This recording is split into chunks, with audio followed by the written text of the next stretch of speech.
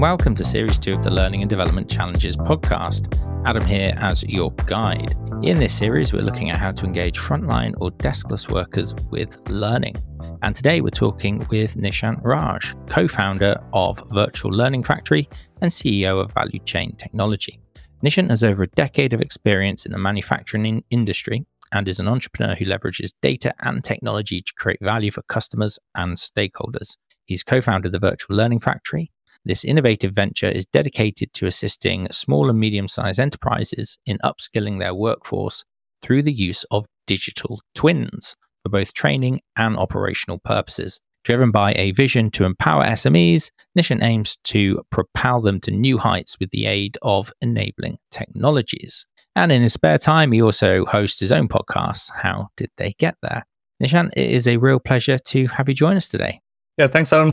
Just to mention, this isn't our first podcast recording. We recorded another episode for our other podcast, the Power Skills Project, last year. So good to have you back. Friend of the pod, we should call you now. Cool. So I'm really excited about this episode because some of the technology, software and things that you're working on is really cool. And I definitely wanted to kind of share that. And I think it kind of aligns perfectly with what we're talking about in this series, which is, how do we develop frontline workers? So can you just start by giving us a bit of context, a bit of background, tell us a bit about Virtual Learning Factory and what you guys are working on over there?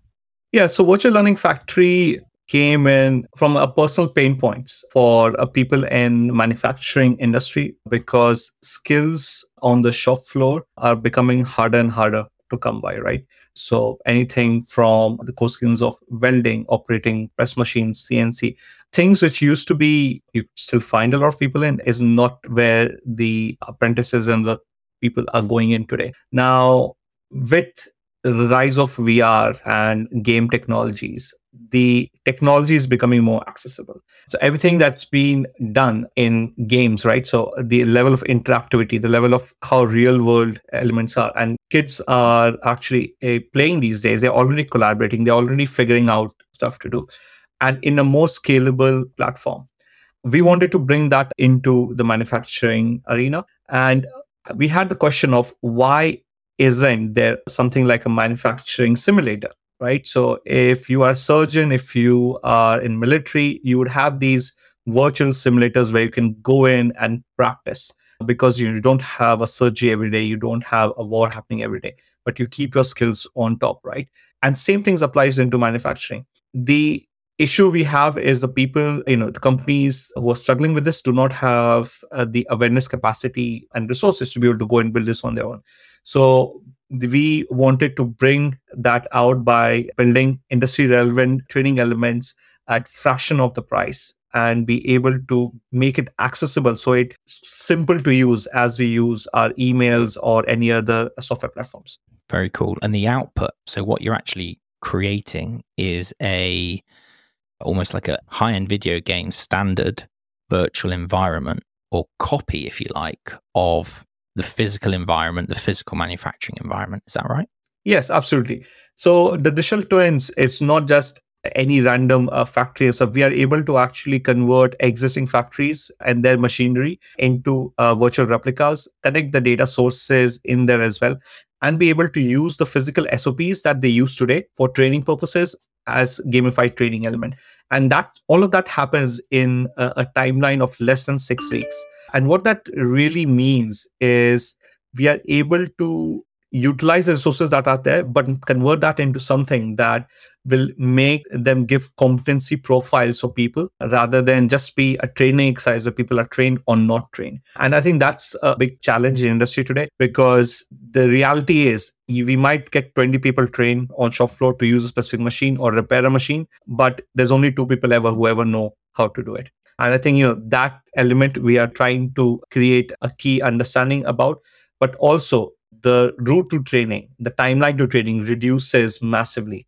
You can cross-train people across different skills, and they can do that in a much safer environment. So upskilling your workforce becomes simple and accessible. And it's built on, millions of dollars of technology, what gaming industry is built today. So the technology elements is what's enabling us to be able to do that right now, without which, obviously it becomes a much harder job. Yeah, got you. That makes sense. And can I just ask, How do you actually map out somebody's manufacturing environment? I'm sure there's people interested in that because I get the software bit, how you create a game, whatever. But how do you do that first bit? Yeah, so we have a few different techniques. We can do as simple as taking a normal 360 camera in place. And using that 360 camera, we're able to actually capture a whole view of that place and then utilize our model designers to be able to convert that. And we've done that for a brand new factory in less than a week previously. We also have more high-end technologies where we have a robot scanner, which is basically in the form of a robotic dog, which can actually walk in your factory, scan it, do the 3D LiDAR scanning, and export the assets, which we're able to fine-tune and utilize as well. So there's a whole range of different options, and you don't necessarily need the most expensive one. You can actually go in with something as simple as $800 360 camera, which you're able to use and convert that your factory.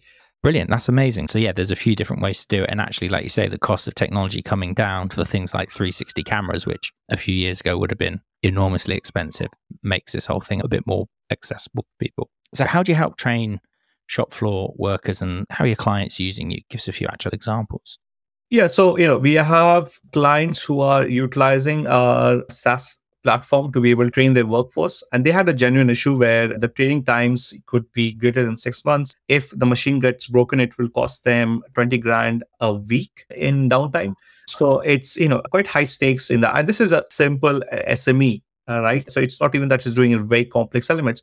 It's doing some key components for a bigger OEM. But that's the same what we see. So we, as a part of our collaboration, we built out, scanned their factory element, took their physical SOP, converted that into a gamified trading approach. So you have the guided modes where you can actually walk through. The system tells you, these are the steps, this is what machine you're using, and you're basically walking through in the guided mode as somebody was teaching you.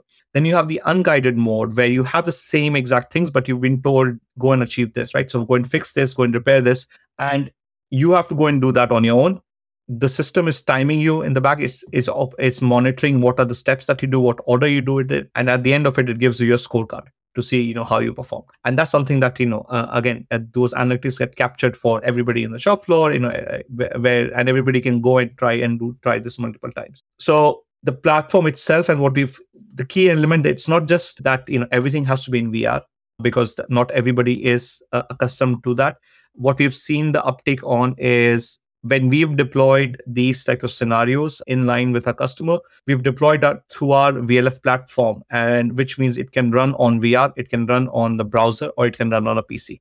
So there's flexibility in that, and they are generally preferring it to do it through the browser mode because they don't need expensive setups to be able to utilize that. On the other side, there are certain elements of the training which is better served in the immersive mode because of the ergonomics linked into that. But they're starting to open up to that aspect as well. But that's not just, we're not restricted that you have to go into VR mode or you don't get anything. And that's making a difference because we've had like shop floor workers of about 50, 60 people being trained every quarter and tried out on the system, and it becomes a practice that they're starting to do because things don't go wrong in manufacturing that often. If it is, then you are really struggling because you can't get your products out. So you still need your workforce to be trained in terms of both operating the machine but also repairing the machine, looking at what different scenarios might happen as well. So it's really supporting the SMEs in terms of leveling up their workforces and making sure that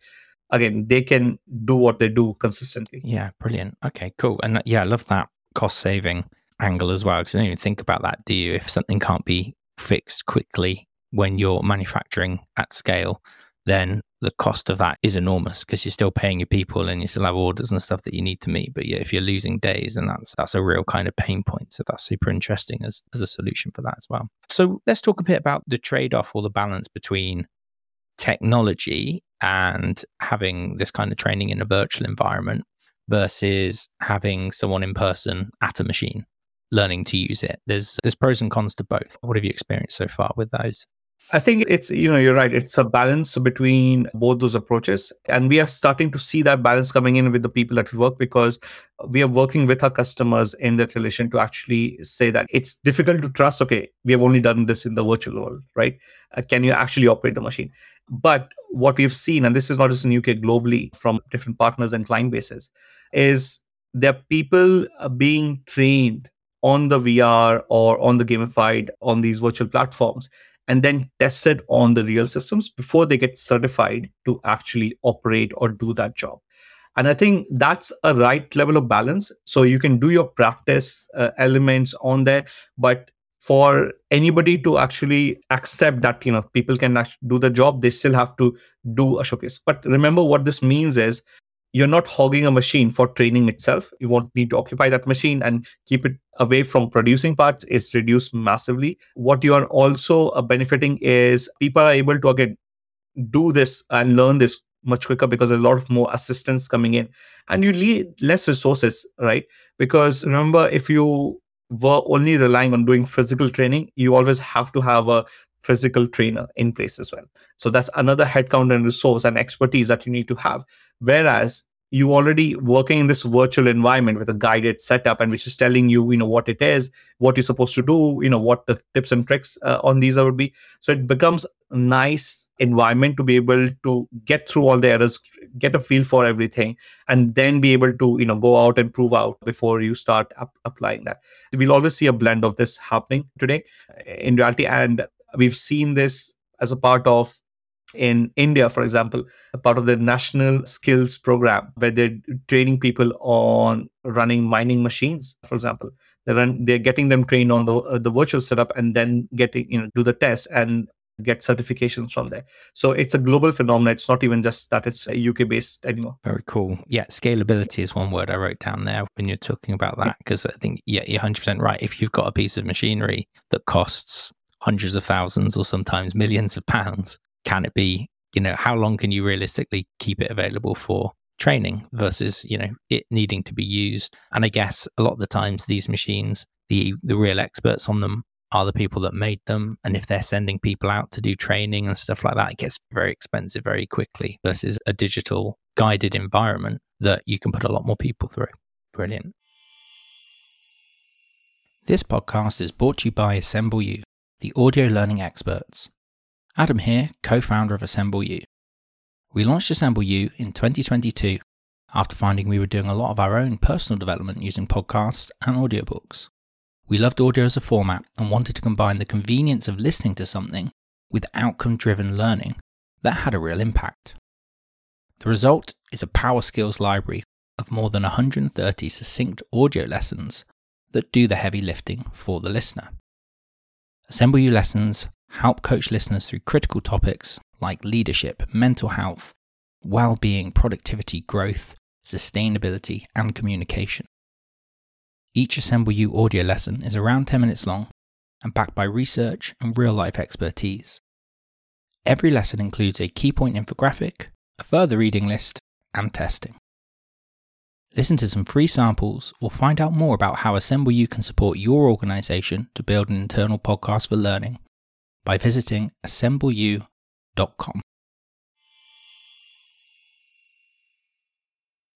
So let's dive into technology, because you mentioned it a couple of times. So it's really interesting. The packages you're building, they are usable in a virtual reality environment. So with a headset or on a screen, basically at a desktop or in a browser. How are your clients using virtual reality? What tech are they actually using? Is it Oculus? What's the kind of setup normally? Yeah, so we're seeing a blend currently. So Oculus definitely works. There's some concerns with depending on which corporate it is and how big they are in terms of if they want to go with Meta or not, right? But there are different alternate headsets becoming available, like Pico and others, which are sometimes a little bit more friendly with regards to those concerns. But Meta, has a really good device set. It's Meta Quests that have come out. It's the Meta Quest Pros, which is both augmented reality and virtual reality elements. So those, start to actually give quite high levels. I'll be quite interested to see when the Apple device is finally available to understand where that fits in, because that's going to be the real benchmarking element across this. But yeah, I mean, we're starting to see the adoption, but what we also see is people are sometimes afraid of diving into the VR world, right? And sometimes it's not even comfortable as well for a few people.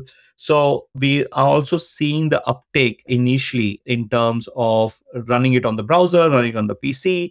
So people, just getting their toes into it, right? Getting a feel for what it is and then basically going in there. So again, I think for us, it's less about that everybody has to go through this VR mode and stuff. As long as it's adding value and you're getting the output that you need, we've tried to make sure that it's a plug and play element, right? That when we build a new use case, it gets deployed on the platform. The user accessibility is simple. It's literally, you press a button, you get it into this environment. And I think that's quite a key element of that customer journey that's really important for us to make these enabling technologies really help solving a problem. Yeah, I've got you. And I guess until, I don't know if headsets ever will become, everyone's just got one like the mobile phone has become, but I guess until that happens, then it's a trade-off of putting things in places that people already have. So everyone's got screens and computers and things. So that's your kind of backup, if you like. Do you actually have your own sets of headsets that you take to clients for them to use, or is it normally you just provide the software and then they buy all the hardware? Yeah, so normally we would only provide the software, and most of the hardware that's able to use with that are off the shelf. So you can literally buy one from Currys or anywhere else.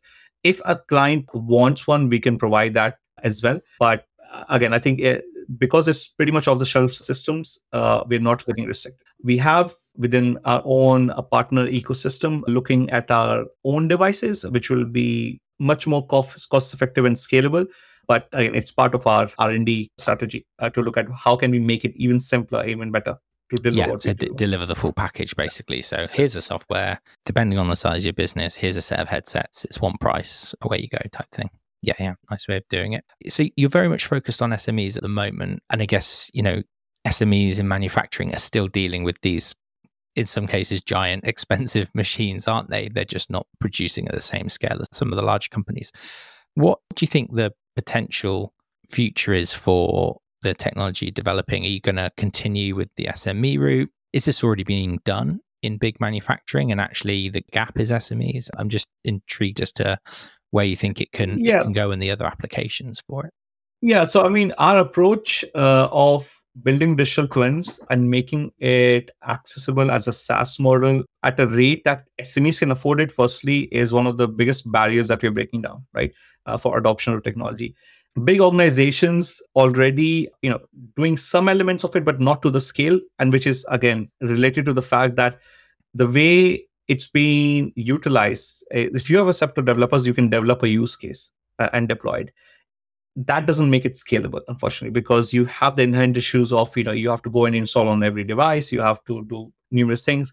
And even then, the costs mount up massively. And the way that we've approached it with the SaaS approach, being able to build it as customized to your factory at a very low cost base, but make the technology pretty much, open a device, you press play and it's running, and it's deployed across multiple devices as well, means that there's the growth opportunities we're already seeing across bigger rooms as well. And this is cross sector. What's also key is when we look at these areas about battery manufacturing coming in, right? There is hydrogen fuel cells out. So there's a lot of new elements coming in where the skill don't exist today. So the requirement for training, apprentices getting hired in, all of that. So the opportunity areas are huge just on that currently, right? In terms of having a system which allows to scale and being able to upscale a large scale of workforce in a more flexible way. But also, if you look at the younger workforce coming in, have it in a way that is consumable by them, which they're used to, because, kids now are used to Fortnite and Roblox and all the other games which are built on the same platforms on which we are building. So we use Unity or Unreal Engines, right, which is the game engines standards. And so we're definitely seeing a huge growth opportunities with that. And not just for skill and training, but also for operational utilization as well. So again, digital twins of factories being there, digital twins for different aspects. One of the other key things that we have enabled, and we're doing this as partnerships right now. So we have official MOU with Aston University. We're partnering up with them to be able to deploy our system for students to start to utilize. And we have, about 90 to 100 different use cases across different sectors of industries, everything going from aerospace to space to automotive manufacturing, construction, and other areas. And what we know from our own experiences is, even if when you're doing engineering under degrees at universities, you'd never know what actually happens in a factory until you go in a factory, or when you go in these workplaces. And we can make that accessible because these generic use cases that we have actually talk you through and wake you through and get you to familiarize yourself, which is a very big step change in terms of giving accessibility to students to understand what this might look like and be able to encourage them into these areas of work as well. So we are, it's not a high revenue target area for us, but because when we do generic use cases are great and it's good for students and academic stuff, industry, they want their customized element, right? But because we are building these elements already, it allows that we can offer this as part of our partnerships with different universities to upskill the different works. So it works in a good partnership element for us. So this is where we are headed currently. Is obviously we're trying to target SMEs today, get them to upskill, have the bigger revenue opportunities and scale opportunities on how we're impacting the industry. But we are also able to give back, let's say, a little bit to society through some of these partnerships where we can get students to experience what these industries are like, to help bridge part of the skills gap if we can. Yeah, brilliant. Yeah, so engineering students or like people like that, apprentices as well, you mentioned, and the big drive there's going to be, or like requirement for, I guess, highly technical skilled apprentices over the next 10 years as we develop more technology, more renewable energy, batteries for cars, all the rest of it. Brilliant. I had another question actually that just popped into my mind, that I'd love to know more about the SaaS model, because in my head, doing something like heavily customized like this, like, sending a robot into a factory and getting a readout and all the rest of it, that's like big upfront costs to normally in your traditional model. So explain how it works with you guys and how you make that more accessible for small businesses. So our business is set up through a joint venture with one of India's largest XR content building companies. And as such, as a partnership, we managed to build, we have a very highly skilled, trained workforce, which is able to build customized designs at scale very quickly for us. But also our approach is looking at, there is an upfront cost, but that upfront cost, what traditionally would be 50 to 100K, we are doing that between 5 to 10K, right? It depends on the complexity of the use case that we're looking at. But the starting criteria becomes quite, and we're doing that at cost rather than a huge margin or profits element.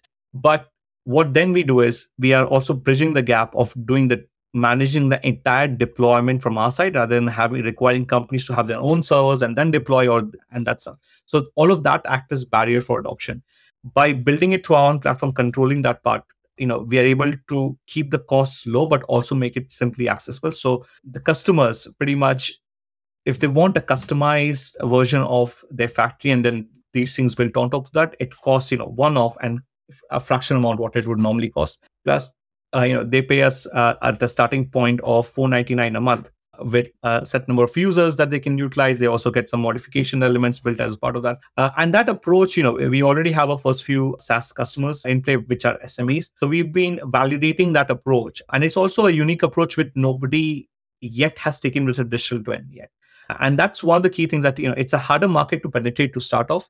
But when the approach that we're doing, it showcases that it's once you get in, it's a very scalable approach. So we're doing customized digital twins at scale, which normally don't go as one words, but that's what our strategy has been. Customized at scale. That's a bit of an oxymoron, isn't it? Normally, yeah. Brilliant, cool. That's amazing. Yeah, and that's really good value in terms of the amount of work I would know that's going into that sort of development and stuff. So yeah, amazing that you're able to make that work, and congratulations.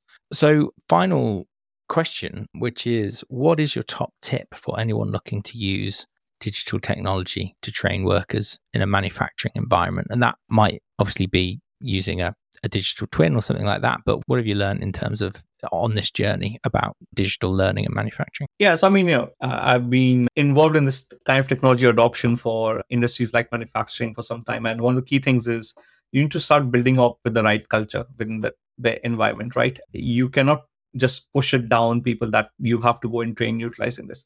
You have to bring your people on the journey with you and actually take their inputs in there as well, and build it in a way that it's links in to what they do, and also give them the reason why it's important, right? And I think people start to see those elements. And then I think from a technical aspect, what we have figured out and seen, it's too far not too difficult for us to go and do this customized element.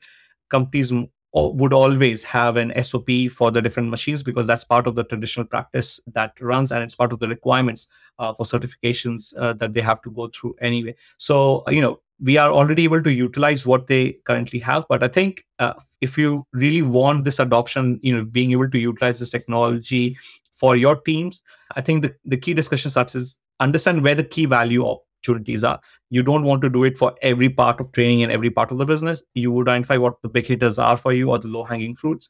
Concentrate on that, get the people accustomed into that first, and then you can stretch it out. Because once you start to doing that, everybody will have different ideas on what more can happen. Yeah, and I guess, like you say, start with maybe your most expensive or your biggest kind of critical cost base, or whatever it is. And if you can scale that and make that a lot more affordable, then you start that journey and bring people along with it. Fantastic. Cool. And thank you so much for your time. I really enjoyed learning more about your digital twins. It sounds kind of like a baddie in a Bond film would have as like a digital twin, but obviously that's not what we mean here. And it's amazing work. And I would encourage you to check out what Nishant and his team are doing. The website is virtuallearningfactory.com, all one word. And in the show notes, we're actually going to put a demo video. So a link to a really cool demo video where you can actually see what one of these virtual learning environments looks like and get a feel for how that might work in your organization as well. And we'll also put links to Nishant's LinkedIn and stuff if you want to get in touch with him. Fantastic. Right, that's all we've got time for today. Thank you everybody for listening to this series. We'll be back, I'm sure, with another series sometime soon. All the best.